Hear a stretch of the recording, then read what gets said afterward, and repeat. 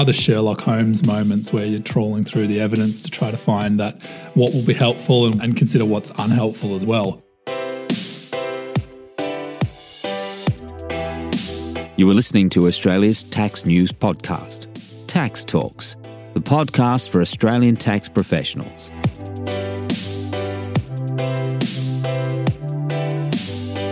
Welcome to episode 147 of Tax Talks. This is Heide Robson, and thank you to Class for sponsoring this episode. Sometimes our clients hit troubled water and they need a bigger boat to rescue them than the boat we can provide. And so we call a tax lawyer for help. Andrew Henshaw is a tax lawyer with Velocity Legal in Sydney, and you met Andrew already in episode 136 about ATO disputes. I asked Andrew whether he could share some insights, experiences and advice for us from his work as a tax lawyer, and he kindly said yes.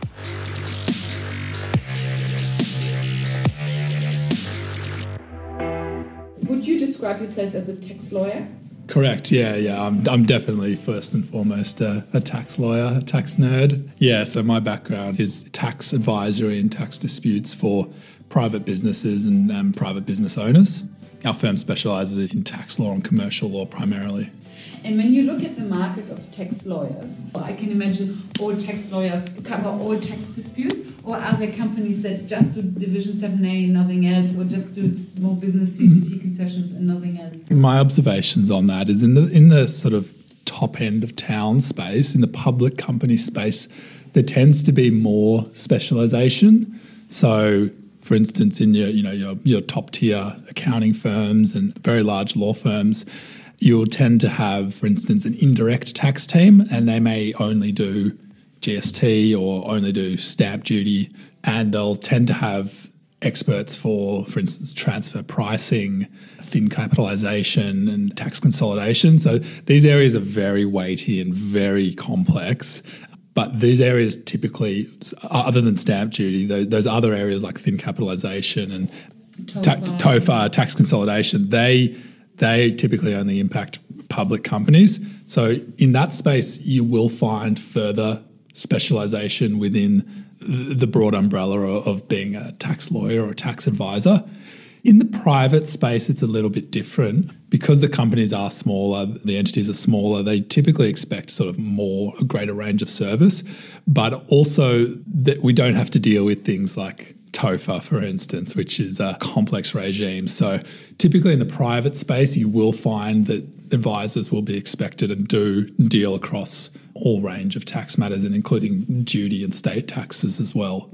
And so within these private clients, which area is the most litigious? Which area ends up in front of the court? Yeah. Is it Division 7A or is it small business concessions? The areas that I've found that end up in dispute territory, probably there's a few. So the small business CGT concessions are one, and that's because they do offer, it's a lot of money, they do offer quite generous concessions, and although these rules are pitched at small businesses and are supposed to be easy to understand, they are actually incredibly complex.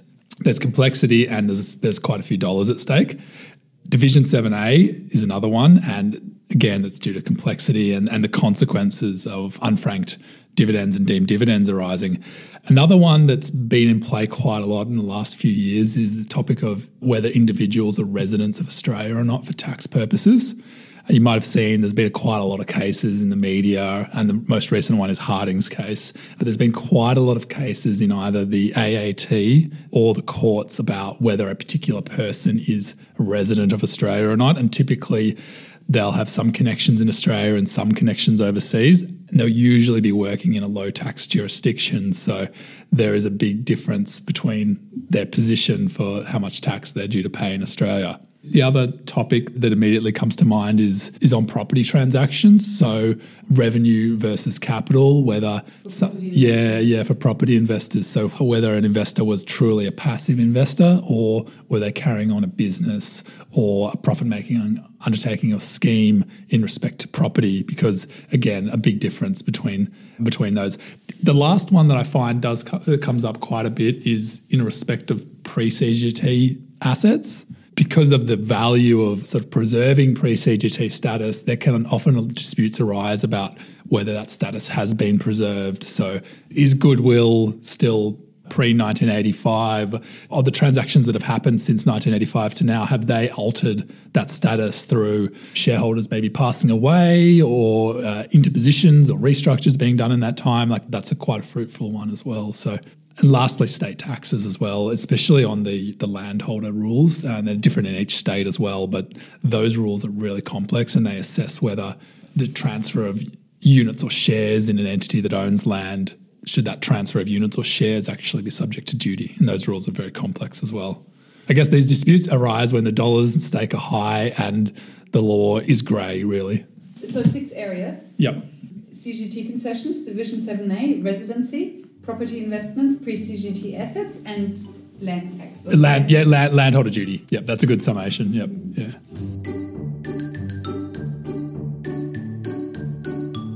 When do you come into the game? I can imagine you come into play reasonably late when there is already a dispute and people are in despair and the regular tax accountant doesn't know how to go from here. Usually you're the white knight that's trying to come in and save or sort of get the best outcome. Now, of course, in dispute territory, you don't have the benefit of being able to advise on how to do the transaction. The transaction's already been done. It's more about ascertaining what was done, whether that fits within whatever the provisions are. A lot of the time, it's really about getting evidence and applying those evidences to the law. Usually what's in dispute is not the law, it's the evidence.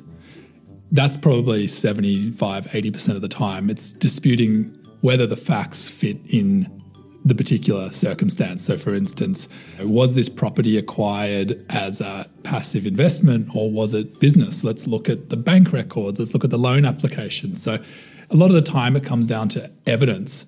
Do you sometimes feel like a detective? A bit like a detective, yeah. There are the Sherlock Holmes moments where you're trawling through the evidence to try to find that what will be helpful and consider what's unhelpful as well.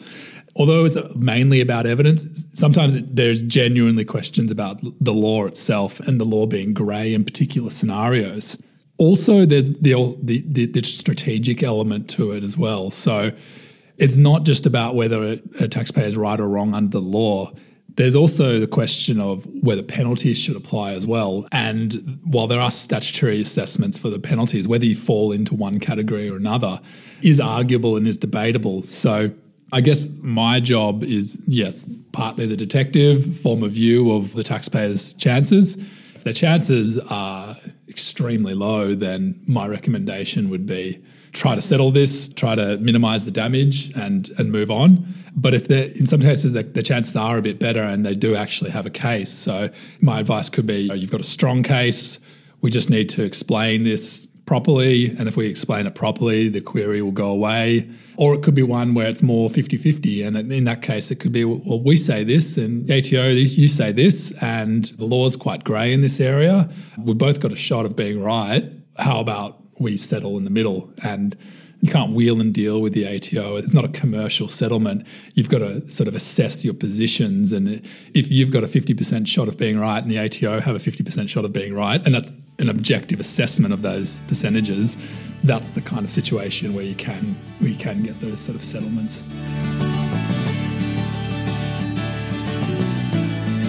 Is there a close-knit group of ATO personnel who deal with these issues? Or is it that in most cases it's a new person you haven't dealt with before? Yeah, in most cases it's a new person, and in most cases it's someone in a different office in a different state as well. There's been very little cases where I've actually come across the same person, and you've got to be borne in mind the ATO is a very large organisation and it's quite well resourced as well. So the tendency to come across particular officers again and again is quite low. I think there's a sort of a bit of a misconception in this area that it can sort of pull out my phone and give a call to my mate at the ATO and I'll get this all sorted for you. You really got to play it by, and with the things with the ATO in recent years and the stuff that's gone on, it just evidences that that's not the case at all. You need to do things through the proper system. Cases get allocated and you go like that. Having said that, when I've dealt with the State Revenue Office, just because they're small, or the State Revenue Office or Revenue New South Wales, because they're smaller organisations, you tend to actually, just by virtue of them being smaller, you do tend to run across the same people from matter to matter.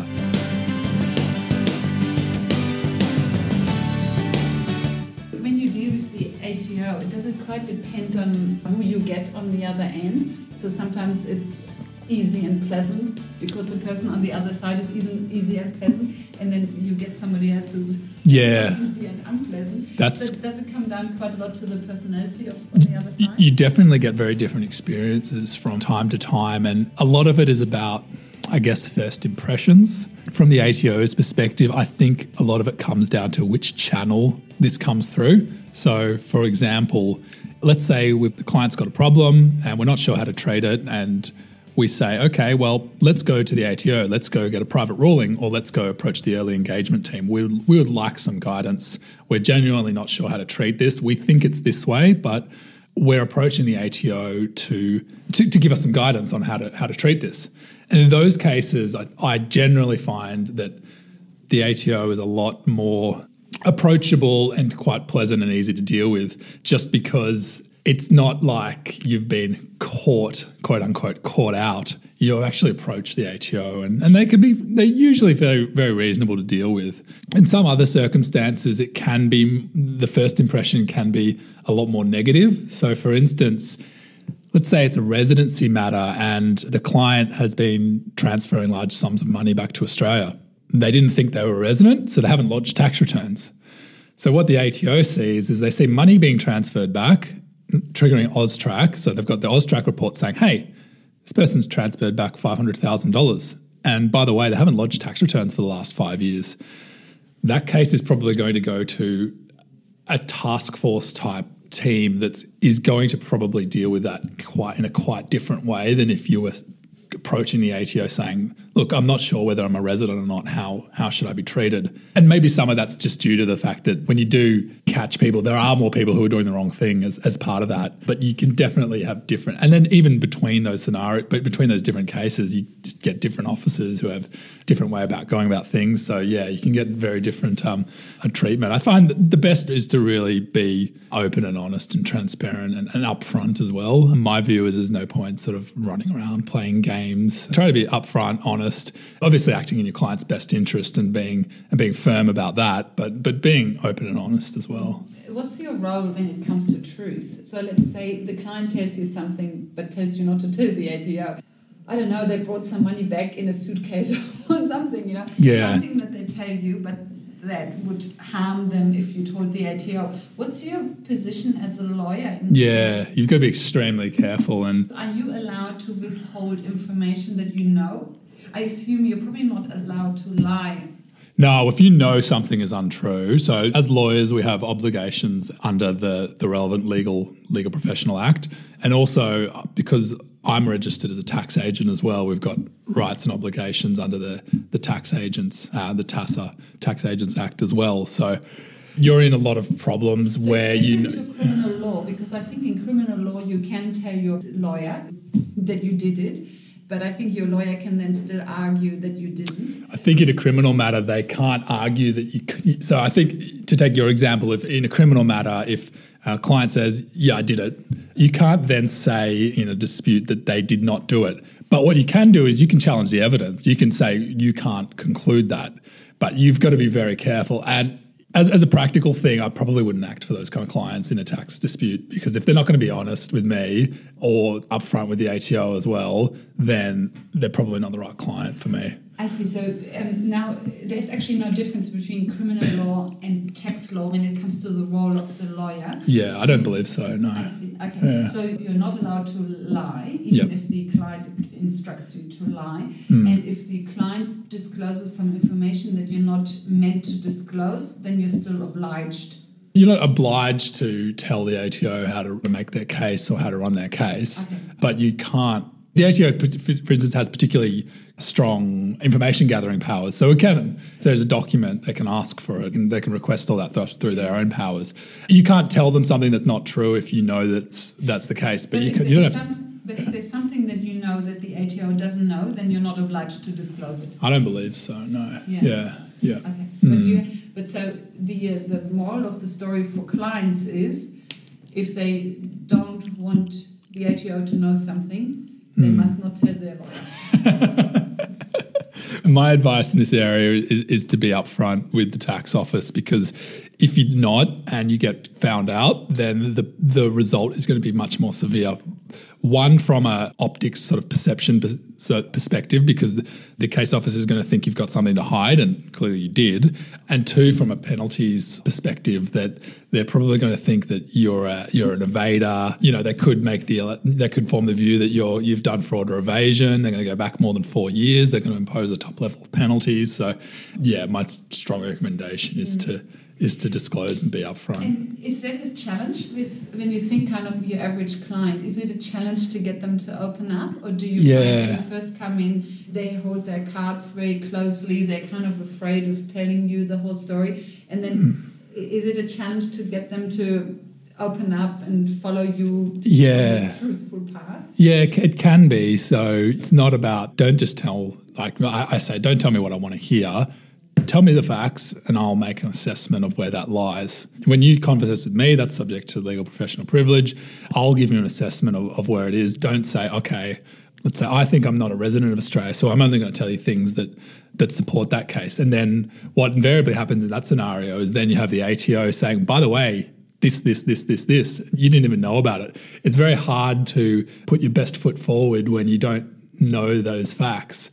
If you know them, at least you can try to mitigate them, acknowledge that they exist, and say, okay, well, we acknowledge that that's not favourable, but there's all these other factors that are, or, okay, we acknowledge that and we probably don't have a strong case, let's settle it, avoid the dispute or end the dispute. So, it can be a challenge, Does it happen often that the ATO then comes with evidence that you didn't know about because the client chose not to tell you? It does, and it's very tricky and very damaging when that happens. Because it means that invariably you've put something forward to the ATO that isn't the complete picture because you didn't know that it was any different. So from the ATO's perspective, okay, well, they've got this submission or this correspondence saying all these things, but they don't know why these other things aren't in there, and it can be quite damaging.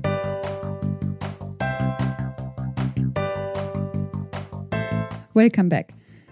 In the next episode 148, we will start a new mini-series about Division 7A, its general concept, possible fixes when you have a Division 7A problem, the Division 7A issue around UPEs and trusts, and also the outstanding Division 7A reform, among other things. Until then, thank you for listening and thank you to Class for their support. Bye for now and see you in the next episode.